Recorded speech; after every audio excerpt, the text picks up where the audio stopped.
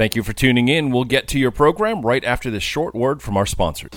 When I first went into business, I found out in a hurry that it was lonely at the top. If you're a CEO or business owner and you're feeling lonely at the top, then I'd like to invite you to join us at our Action Coach membership community.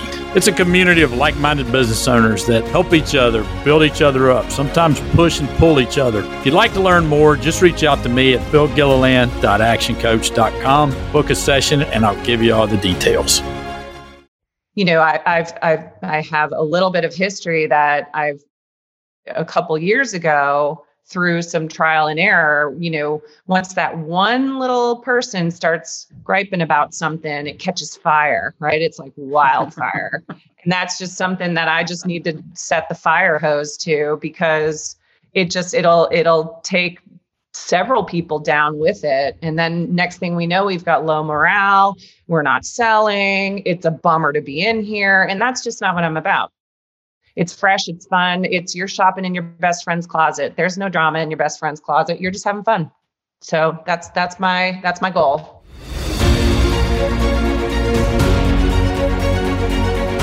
Hi there. Welcome to Epic Entrepreneurs, the show where we show you what it really takes to build an epic business.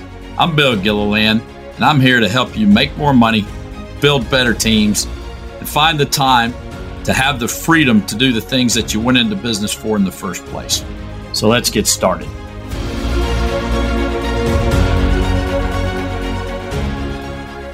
Have you ever wondered what part your gut should play in building your business, or maybe even in starting a business or buying another business?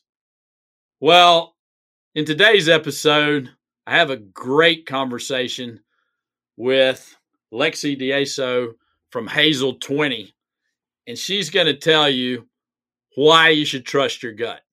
So stay tuned. This is a good one.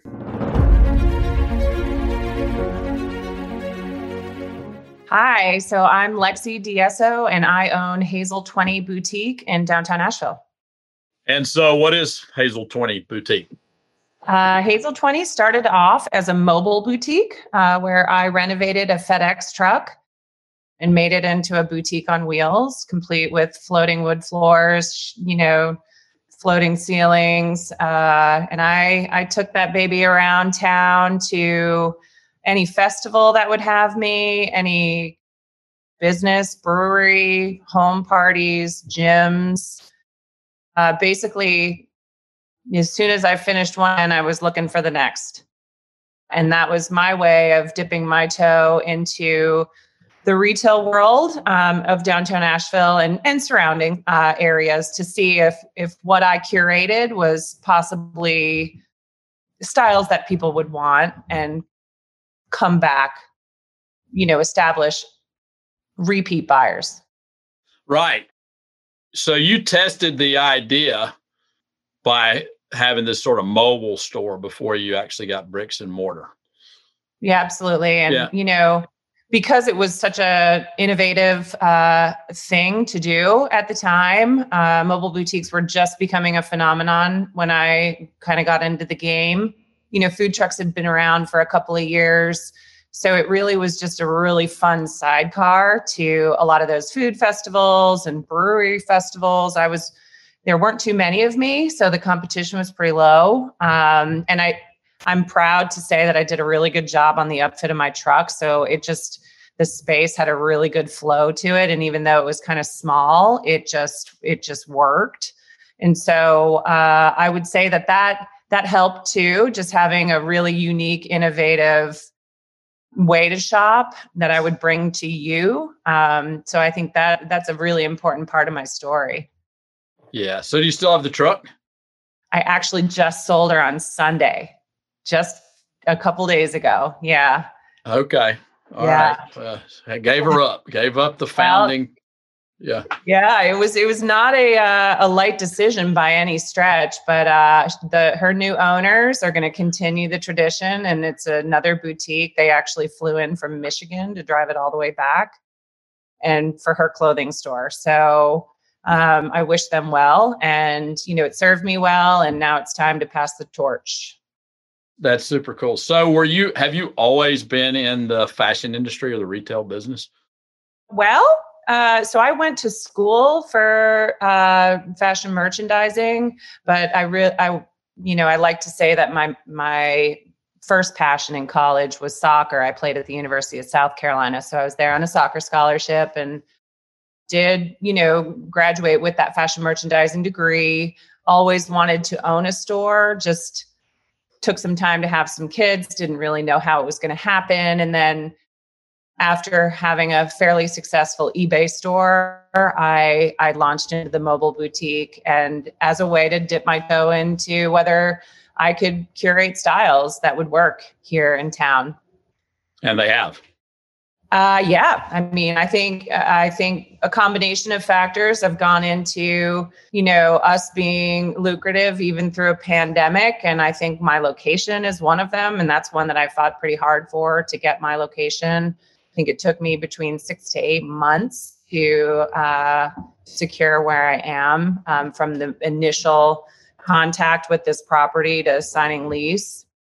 And yeah, I think it's not something that I take lightly. It's something that I'm super proud of. And I poured a lot of blood, sweat, and tears in between these 4 walls. So yeah. So I'm interested in the soccer piece just for a minute. I want to talk about how soccer has informed, or athletics have informed, your business career.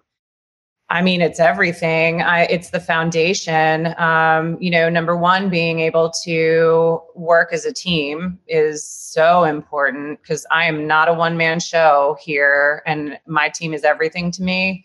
Number two is learning that losses don't dictate, your overall season, right? So we suffered a lot of those in the past 12 months during the pandemic, and it would have been easy to throw in the towel, but that's just not what you do when you're gunning for the win.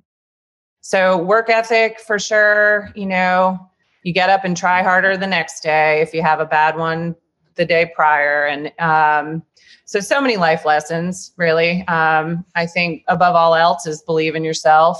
You never know what you're capable of until you do it. So keep doing it.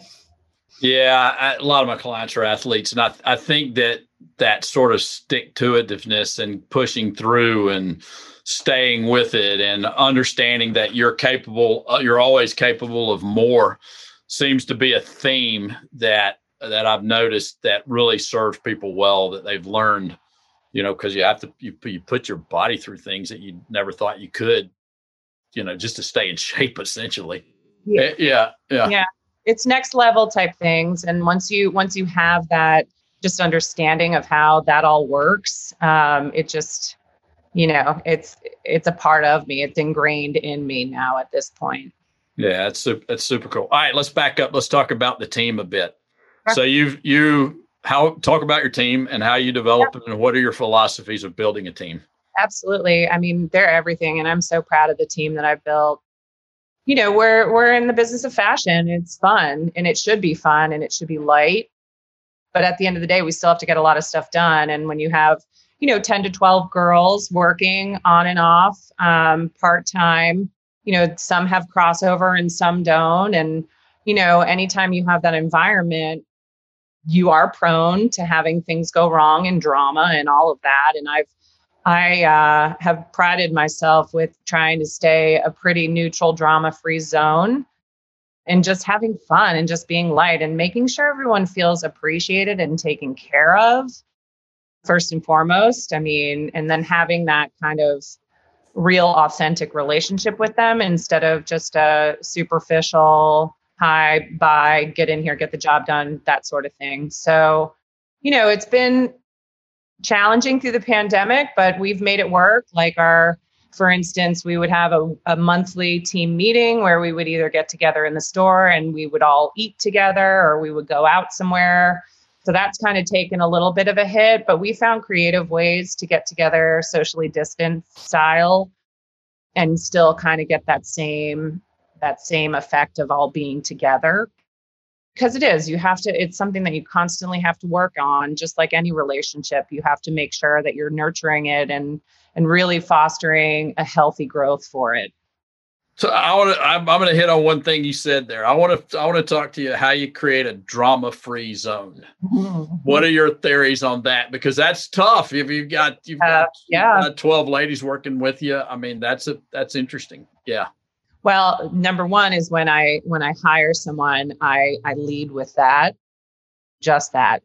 We don't tolerate that here. If you've got any sort of issue, everything is solvable, but it just needs to be approached in the right manner. So come directly to management. If you're not getting your needs met, come directly to me. And I try to have that open door policy. And I do believe that it is something that served me well. Now, I have a little bit of history that a couple years ago, through some trial and error, once that one little person starts griping about something, it catches fire, right? It's like wildfire. And that's just something that I just need to set the fire hose to, because it'll take several people down with it. And then next thing we know, we've got low morale. We're not selling. It's a bummer to be in here. And that's just not what I'm about. It's fresh. It's fun. You're shopping in your best friend's closet. There's no drama in your best friend's closet. You're just having fun. So that's my goal. No drama, just fun. I love that. I really love that. And I like the way you've positioned it up front. Mm-hmm. So that's super good. So lessons learned along the one, maybe through challenges or maybe through wins. Yeah. I mean, let's start at the beginning of the shutdown, right? That was a scary time for everybody. And, I furloughed my people and, it was a pretty lonely, dark time, but I was trying to do what I could as a solo employee, cranking out, whatever online sales we could drum up.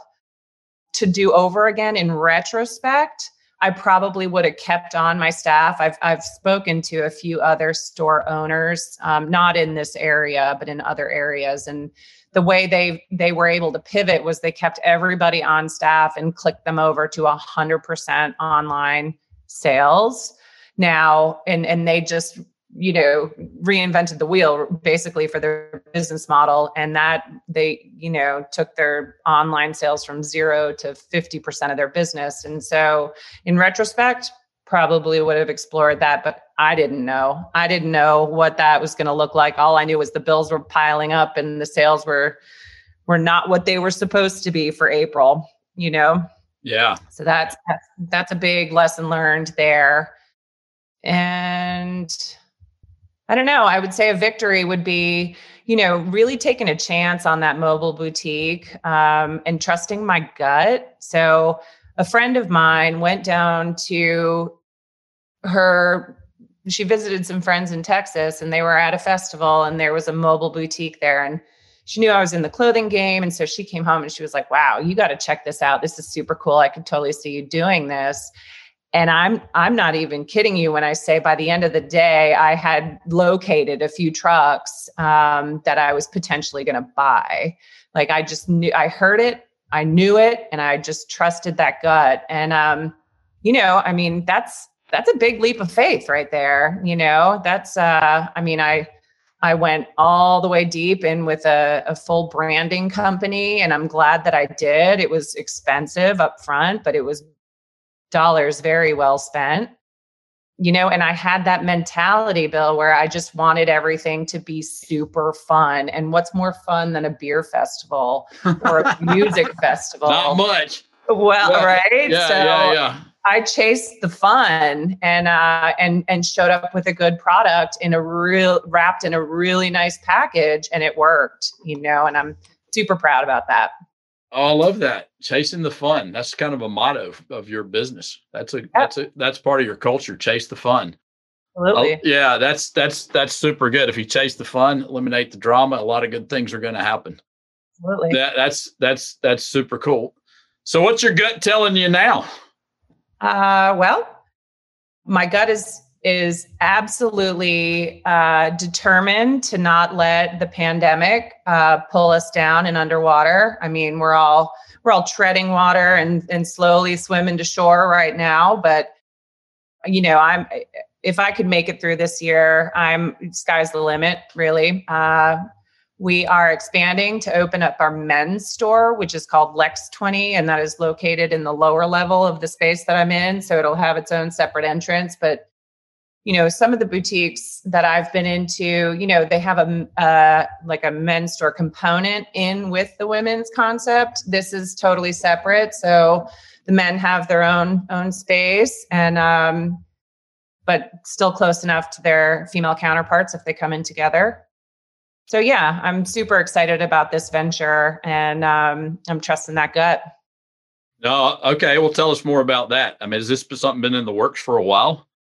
Not a super long time. I guess the idea has always been tossed around. You get the husband and wife with their family. They come in. I've got things for kids. I've got something for the wife, and I've got a few accessories for the man, but not a whole store. And so a lot would joke and be like, "Hey, where's your men's store?" And it was always kind of on the horizon, but never really a concept until probably December of this year. It just clicked for me, and I got going on the name, and that just clicked for me. And then it became this vision. And once I have that vision, which I had it with the truck, I had it with my brick and mortar, it's something that I have to do. I have to follow through once I get to that place. So that's cool. Yeah, that's cool. Great. And that is opening really soon. It'll be open by the time this airs. It'll be open by the time this airs. That's right. And we've got the space. We've got some of the product coming in. It'll be a slow roll as it comes in, but it's Easter weekend. It's supposed to be a beautiful weekend. So we're going to have our doors open. Absolutely. Yeah, it's super cool. And it kind of keeps that energy alive whenever you open the next thing. Yeah. So yeah, it fires up people, and it takes. So I know that, I mean, you have good vision. So let's talk about what's the big vision. Where do you want to take this business? I'd love to be in other cities, Bill. When I initially started with the mobile concept, I wanted to be in the mountains and the sea. So I wanted to be beach and mountains. And I don't know that I'm that specific with the location. I think it would just be where I see the niche. But yeah, I get asked all the time if I'm a chain store or if I'm in multiple cities. And I see that as kind of the next step. I feel like you either open a business yourself to either close it or sell it. So I hope to make a product that is in multiple cities that, is valuable enough that the torch can be passed on to someone, and they can take that vision and run with it in their whichever way they want to do it. Yeah, absolutely. A business is going to be sold at some point, one way or the other. So absolutely, you should be having. That's super cool. So if someone were getting ready to start a business now, and I actually think this is a fantastic time to be starting something or buying something right now, what advice would you give them?